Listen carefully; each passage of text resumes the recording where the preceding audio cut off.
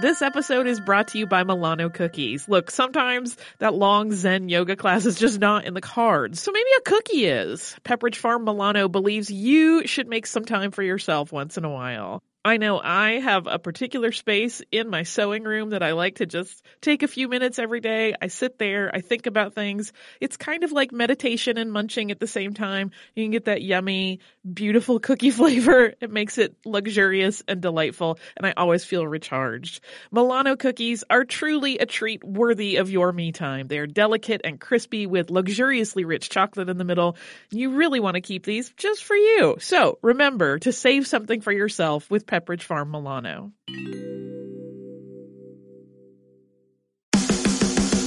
Hey guys, it's Bobby Bones. I host the Bobby Bones Show, and I'm pretty much always sleepy because I wake up at 3 o'clock in the morning. A couple hours later, I get all my friends together, and we get into a room, and we do a radio show. We share our lives, we tell our stories, we try to find as much good in the world as we possibly can, and we look through the news of the day that you'll care about. Also, your favorite country artists are always stopping by to hang out and share their lives and music too. So wake up with a bunch of my friends on 98.7 WMZQ in Washington, D.C. or wherever the road takes you on the iHeartRadio app. Welcome to Stuff You Missed in History Class from HowStuffWorks.com.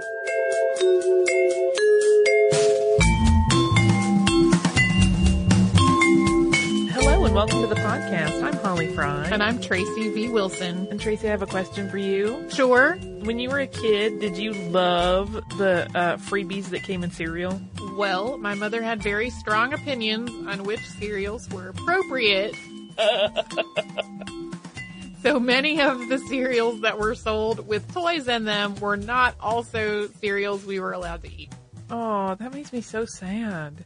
So, in case some of our listeners do not know, sometimes cereal, particularly cereal aimed at kids, will sometimes come with a toy or another novelty item in the box as part of like a marketing promotion to boost sales. And I lived for that stuff as a kid, and I might still live for that stuff as an adult. My husband and I collect a lot of crazy things and toys, and like, you put a Star Wars pen in a box and we'll be eating that cereal for however long it takes to get all the pens. But this is not a new concept. Particularly from about the middle of the 20th century onward, the cereal wars sort of really started to heat up and different promotions were tried to outdo one another.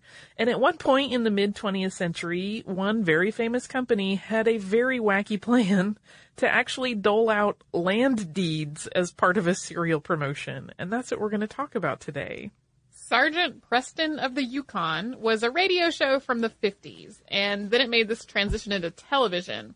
It starred actor Dick Simmons as the sergeant, and the radio version had featured voice actor Paul Sutton. There was also a husky dog named Yukon King and a trusty horse named Rex, and the show's exploits were usually about exciting adventures, most commonly with the sergeant of the Royal Canadian Mounted Police taking his team of sled dogs through the Yukon in pursuit of some bad guys. This TV series ran on CBS TV from 1955 to 1958, and it was sponsored by Quaker Oats. So the actual attribution of who had this idea for this extremely novel promotion is a little bit fuzzy because different versions of the story credit different people. In some versions, ad executive Bobby Smith came up with the idea. For example, his biography credits him. Sometimes it's said that it's actually Smith's son who gave him the idea. And in yet other tellings of the tale, it was a last-minute bolt of inspiration to ad man Bruce Baker, who was a partner at ad firm Wary, Baker, and Tilden, which is where Bobby Smith worked. So they're all kind of linked together, but there's not entirely one version of the story that's consistently told. There's always a little bit of wiggle in them. We do know that one of these Chicago ad men came up with the brainchild of offering land deeds in cereal boxes.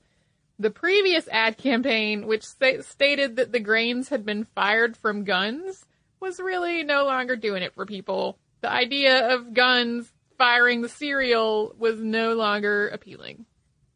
Yeah, and that is actually, that ad campaign is kind of based in the chemistry of how the puffed wheat and puffed rice came to be made in their puffed form, but The other thing that Quaker was really having to deal with was that other cereal companies were cranking up their own ad campaigns, and they were adding sugar to the cereal, which is something that the Quaker company was not in favor of.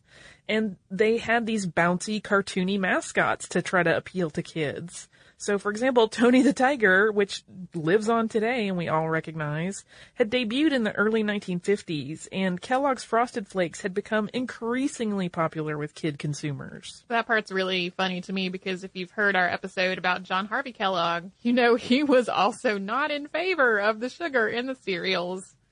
Yeah, he lost control of that one. Yes, they have this in common with my mom. In a piece written for Canadian Magazine in the 1970s by Jack McIver, Baker is the hero of this piece, racking his brain in a bathroom at 3 o'clock in the morning to try to come up with some way to salvage the Quaker account. Yeah, I feel compelled to mention that I could not put my hands on an official full-text copy of this article. It's reprinted, sometimes in edited form, by multiple tourism groups in Canada, and I did find a citation for it, so we know it existed, but I never actually got the full-text document from the official magazine. So just know that going forward. I just wanted to acknowledge if you go looking at the show notes and you go, hey, I never found this real article. That's why. Baker was interviewed for the piece, and he said that he had the idea for the giveaway while he was under pressure to come up with something that was cheap and moved cereal.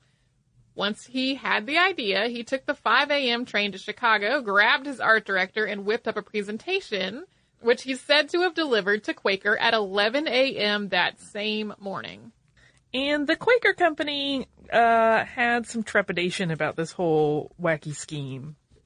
They envisioned the whole campaign becoming this nightmare of paperwork and expense as they tried to parcel out millions of tiny pieces of land, particularly to children, and sort of the legal issues surrounding all of that. They really were just very hard to sell on this idea. It was pretty much the only idea on the table, though. So to complete with all the sugar and all the cartoon characters, Bruce Baker and one of Quaker's executives flew to Yukon to scout out the possibility of actually bringing this wild idea to reality. Yeah, they were going to tie in that whole Canadian Mountie story into this idea of giving away land.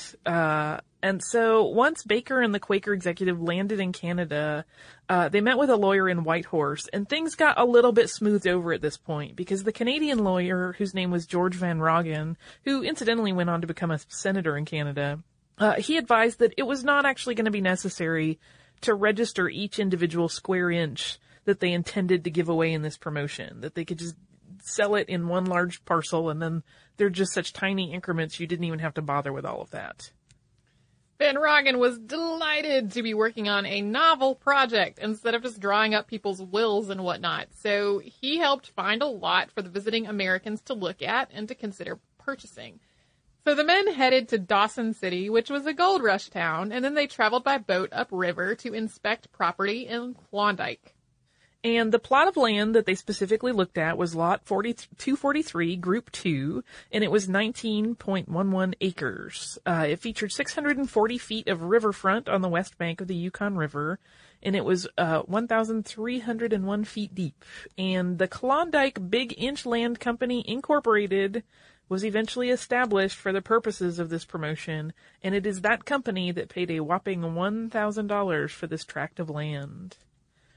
So once the land had been acquired, deeds were printed, and each deed was on a 7 by 5 inch piece of paper, and that made it 35 times larger than the actual land pieces that they represented. And the wording on these deeds was really carefully written to be entirely legal. I believe Van Roggen did continue to help them with this since they were working on, legal issues both in Canada and in the States where the promotion was going to happen. And this was the reason that they put so much effort into making sure every word on this piece of paper was accurate and legally sound, was allegedly because the cereal industry at this point had become really rather cutthroat, and they were really concerned that a competing company was going to try to just comb through all of this copy that was on the document to find any incongruity or any way to call foul on this Quaker Klondike project. And consequently shut it down. The deeds also made it clear that they did not come with mineral rights to the land. Nobody wanted anybody to be showing up looking to mine their 1 square inch of land for gold. The owners of these tiny parcels also had to allow for easement, which is accessed by other people who might need to find their 1-inch plot. So basically, it made it so that the deed holder's property could be stepped on without legal recourse.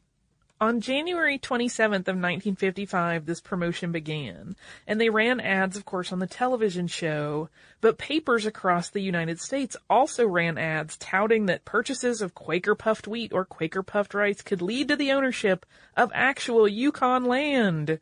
And these tiny land grabbers could fill out a form and they could send it in with a box top.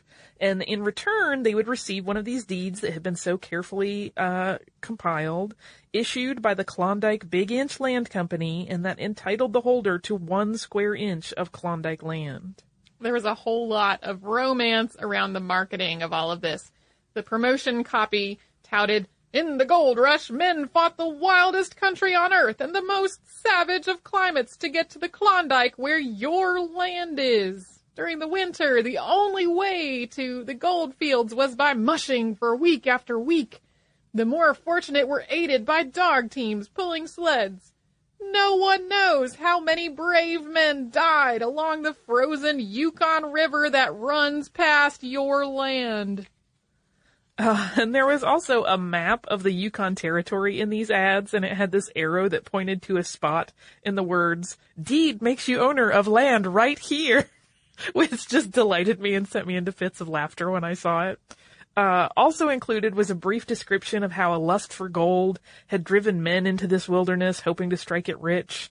And there were heroic descriptions of the Mounties that patrolled this land and how they always get their man, so that also tied in with the television show.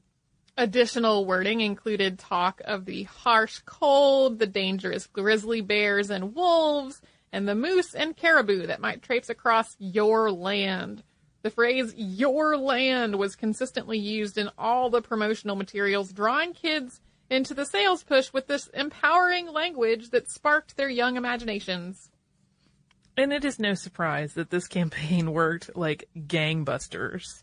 Stores were actually having this problem where they would sell out of their puffed cereal stock each day. And kids were begging their parents to purchase multiple boxes so that they could grow their land holdings. And I can't help but think of like kids lying on their beds dreaming about the huge plots of territory they were slowly amassing through these minuscule little 1-inch deeds. In the first month of the campaign, Quaker received tens of thousands of box top requests. But then there was a snag. In February 1955, just weeks after the campaign had kicked off, the Ohio Securities Division, Quaker had a large operations center in Ohio, ruled that the company could not legally trade a box top for a deed to Yukon land without a state license to sell foreign territory. Hey, Holly, we have some exciting news. Yeah, I am wildly excited, and people will have another opportunity to watch me cry at art. Yeah, you sounded so calm, and it's not a calm situation at all.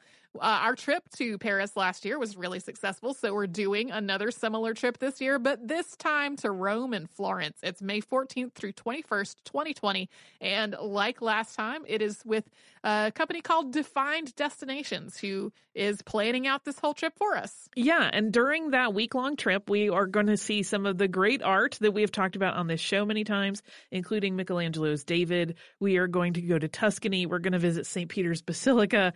We are going to the Sistine Chapel. So it's going to be a fantastic trip. You can get the whole list of places that we are going and information about booking at defineddestinations.com. Scroll down to the Rome and Florence trip with Stuff You Missed in History Class, or come over to our social media. We have posts about it there too.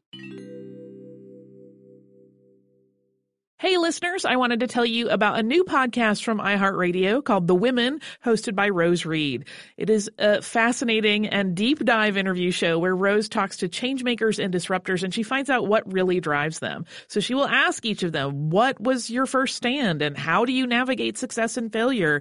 And really, what's the cost of fighting for others? These interviews are really personal, and they're candid, and sometimes they're a little bit crass, but they are always really enlightening. You can listen to these firebrands lands and takeaway lessons that will help you navigate your own life and forge your own path.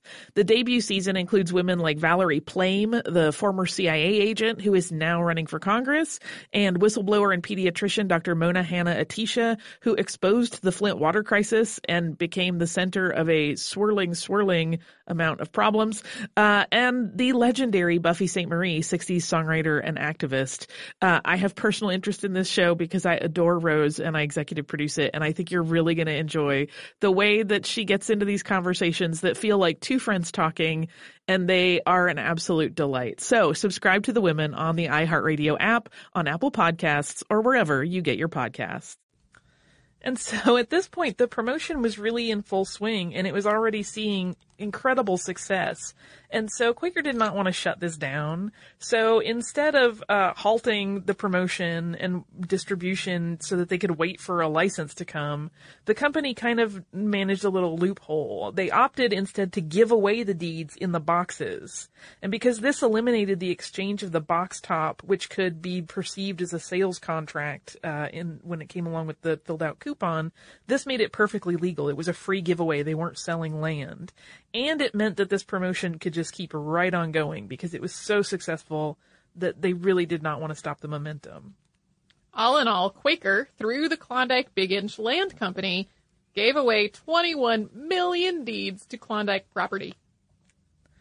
And while the enthusiasm for Quaker puffed cereals and their gateway to property ownership was still fresh in the minds of kids, there was actually a second tie-in promotion that came up because as they were running out of their land deeds, they wanted to kind of keep things going. So kids could then mail in 25 cents to the Klondike Big Inch Land Company, and they would receive what was called a small, quote, poke pouch of genuine Yukon dirt. And Van Roggen was also involved in this as well. He assisted in the acquisition of this dirt. He basically had like a business acquaintance kind of sift up smooth sand from the bottom of the Yukon River, and he made it clear like there couldn't be anything, no pebbles in it, nothing dangerous. It really just had to be the cleanest possible sand. And then they had to have this soil and sand trucked to Alaska because they couldn't mail it from Canada without a lot of postal complications. So the postmark was actually from Alaska and not from Yukon territory, but no one seemed to mind. And in one interview, I noticed that Van Roggen said, like, I think a lot of Americans think Yukon is part of Alaska anyway, so nobody seemed to notice that the postmark wasn't from the area where they said that the dirt was coming from. 10 years after the promotion, on January 22nd, 1965, the Klondike Big Inch Land Company was dissolved. The Canadian government took possession of the land due to non-payment of $37.20 worth of back taxes. Yeah, that figure shows up in a lot of various sources, although it never says whether it's Canadian or U.S. currency. Not that there's a huge issue at that point anyway. It's such a small amount. And the Klondike Big Inch Land Company had really just been maintained kind of to deal with these various queries that people would send periodically about their land. But it really, after just a few months of this big promotion, it had ended and they weren't continuing to give away deeds after that point, which is why there's that big gap between when they give away the dirt and then when the Klondike Company is dissolved. And none of those individual 1-inch plots were ever officially registered, so those cereal box deed holders were never really recognized as having property in the eyes of the Canadian government. The land that was once owned by Quaker's Klondike Holding Company has since been used for the Dawson City Golf Course. So what's interesting is that these Klondike deeds continue to sort of rear their heads. The Land Title Office in Whitehorse, Yukon, continues to get a handful of inquiries each year from people who have held on to their deeds or they found them in, a family box. And there was an article in the Montreal Gazette in 1986 that characterized these inquiries as pretty much being grouped into one of these four major types. There are general inquiries wondering if the land has any value, tax queries from people worried that they're not up to date on any taxes owed on their square-inch land parcels, lawyers who find deeds from the Klondike Big Inch Land Company in the papers of the deceased and are trying to settle estates, and hopeful types who are wanting to know if they can rent the land for income.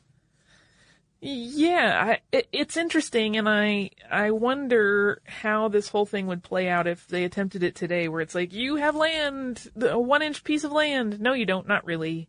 I think it would maybe meet with some bigger resistance, but there have also been these various wacky efforts made around these teeny parcels. At one point, there were a couple of men who had a combined 4 square inches of land, and they attempted to declare it as free and independent land under the name the Republic of Xanadu, which did not really play out. Another person sent Quaker string and toothpicks so they could build a fence around his property. One man had 3 of these deeds, and so he had a 3 square inch land parcel, and it was really his intention that it should be donated and used as a national park. The Only Way is Through, a new podcast in partnership with iHeartRadio and Under Armour. Join us as we hear from the world's greatest athletes, coaches, and trainers as they discuss how they utilize training, competition, recovery, and the latest innovations in fitness to improve their performance and push through their personal, physical, and mental challenges. Here is Canadian heptathlete Georgia Ellenwood. You can practice every day because you're working on things. Like, you might slow something down or exaggerate another thing, but when you're competing, you're going as hard as you can for even that short amount of time. It's a lot of intensity, and it's a lot of physical power, it's a lot of mental power. I think that's why it's so draining, and to shift gears after every event, like, oh, I just ran the hurdles, now I have to think about high jump. How do I get as high up in the air as I can after I just tried to run as fast as I can? Giving that much intensity in such contrasting events can really be difficult. Listen to The Only Way is Through, available now on the iHeartRadio app or wherever you get your podcasts. According to Vern Thomas, a representative from Quaker's legal department in the early 1970s, one man collected deeds from all over, eventually amassing 10,880 of them, and this added up to about 75 square feet. He then tried to have the square inches consolidated so he could take possession of his tract of land, and he requested that his parcel be carved out near the water. But all of these various requests of what to do were pretty much met with a form letter that said, hey, that was a promotion. You're really paying for the excitement. And in 1971, Thomas, who we mentioned just a moment ago, told a reporter, quote, "The deeds are worthless. They have never been of any value except as a promotional gimmick by our merchandising people." They really made it very clear, PR going forward, that they were really selling the romance and the excitement of this concept, not the actual land. While the official statements made by Quaker indicate that the deeds were never meant to have any intrinsic value and were really meant to just be a fun promotion, if you do still have an original certificate, it does have some value because nostalgia dealers and eBay purchasers will take them off your hands. In the last several years, the certificates have gone for anywhere from $10 to $40 on the secondary market. And in the early 2000s, a man named David McDonald, who had collected several of the deeds on the mini plots as a child, and he held on to them into adulthood, and a lot of people did. There were people that really squirreled these away, in their safe papers, thinking that they were going to pay off one day. But David McDonald set out to make a documentary about the Klondike land and the Quaker Company's ad campaign after he had inquired with the Canadian government about the whole thing and got the same form letter as everyone else. When McDonald started researching his film, he discovered that many kids, just like him, had grown up hanging on to their deeds in the hopes that one day they could make some money off of them. And those adult kids, or sometimes their families, in the cases where the original deed holders have died, were told by Quaker that they had no actual Yukon property. Yeah, I tried to hunt down a chance to see McDonald's film, which is called Serial Thriller, but I did not manage to get to see it, which is a big phooey on my part because it sounded so fun. I just love this idea that there was such an odd little giveaway, like, here's some land for you, but not really. You'll often hear it or see it written up in the various articles that have come up through the years, because periodically they will sort of rise to the top. Someone will make an inquiry and get very irritated and say, I was promised land, and they'll get the form letter that says, not really. I think Quaker wishes this had never happened. Like, it was very good for sales at the time, but it really has been kind of an ongoing pain in the tuchus for them. Yeah, like I said, continue to get mail every year from people thinking that it's time to cash in on their land. Yeah, it reminds me of, I think it was a soft drink promotion within the last decade or so in which people were going to send in bottle tops. And, you know, the more bottle tops, they could get bigger prizes. And as a joke in the ad, there was one that was like a fighter jet or something, and that cost 14 million bottle tops or something. And people actually took it seriously and tried to get that many bottle tops to get their fighter jet. Yeah, that's crazy. If it's the promotion I'm thinking of, I think they capped the number of bottle top, like you had to digitally enter it, and they capped the number you could enter each week so that you could really never get to the magical number to cash in. But yeah, it's one of those things. People love a free giveaway. I love freebies as much as anybody. I send away for all the crazy stuff because it cracks me up when it comes in the mail. But it's one of those things where most people kind of go into it knowing this isn't really worthwhile stuff. Like, it has no actual value. It's just fun. Yeah, or like if you adopt a wild animal at a wild animal preserve, that doesn't belong to you. You don't get to go pet that animal. No, it will bite your face. We don't want that. I laugh so hard with people thinking about their 1 inch of land and what they're going to do with it. I actually kind of like the guy who tried to make the 75 feet of land be a real thing. Because you could build a tiny house on that. Be pretty happy out in the middle of nowhere. Yeah. There was allegedly, I didn't research it deeply. I saw it in my research and didn't look terribly hard at it. There was allegedly a game show at one point that had people try to find the square inches, like a specific square inch of one of these deeds, like as like the challenge of the game show.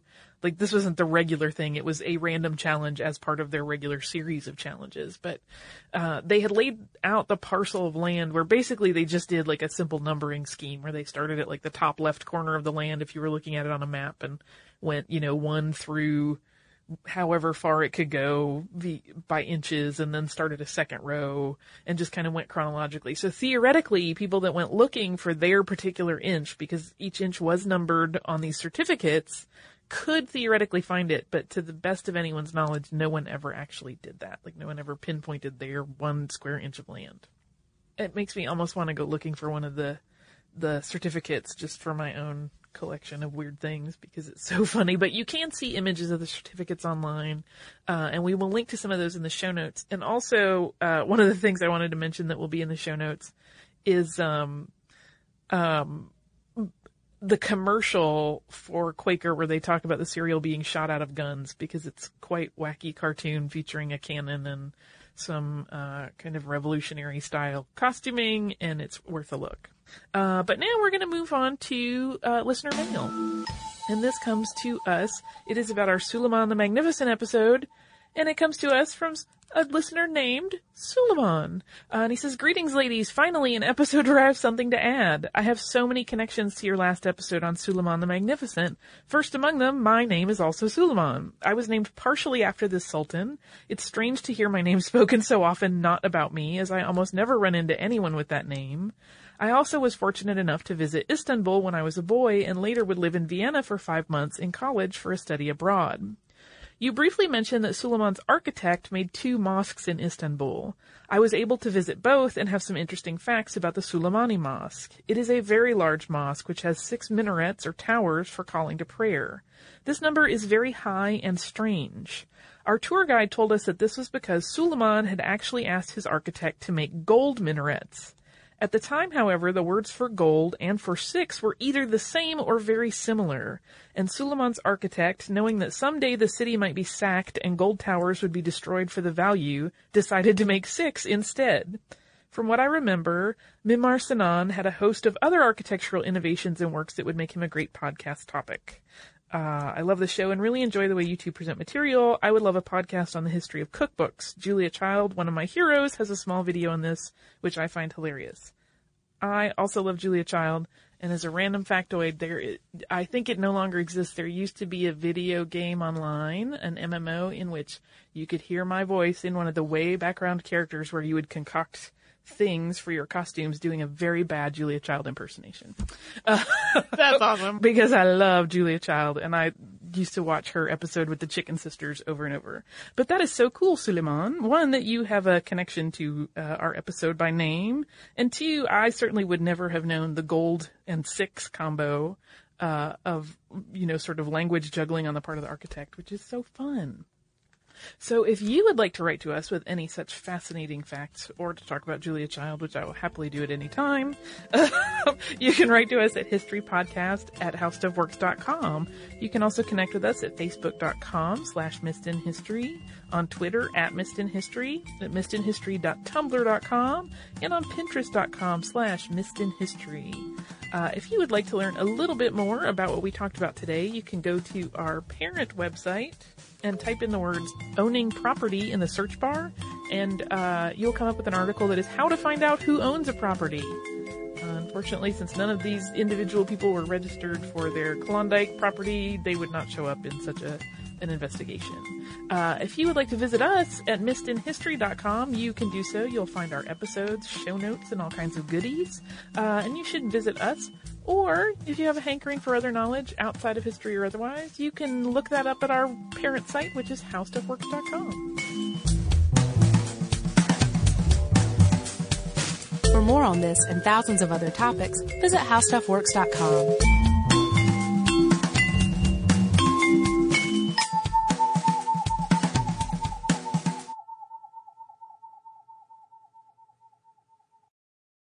I just realized that the first letter of every line of this review spells help me.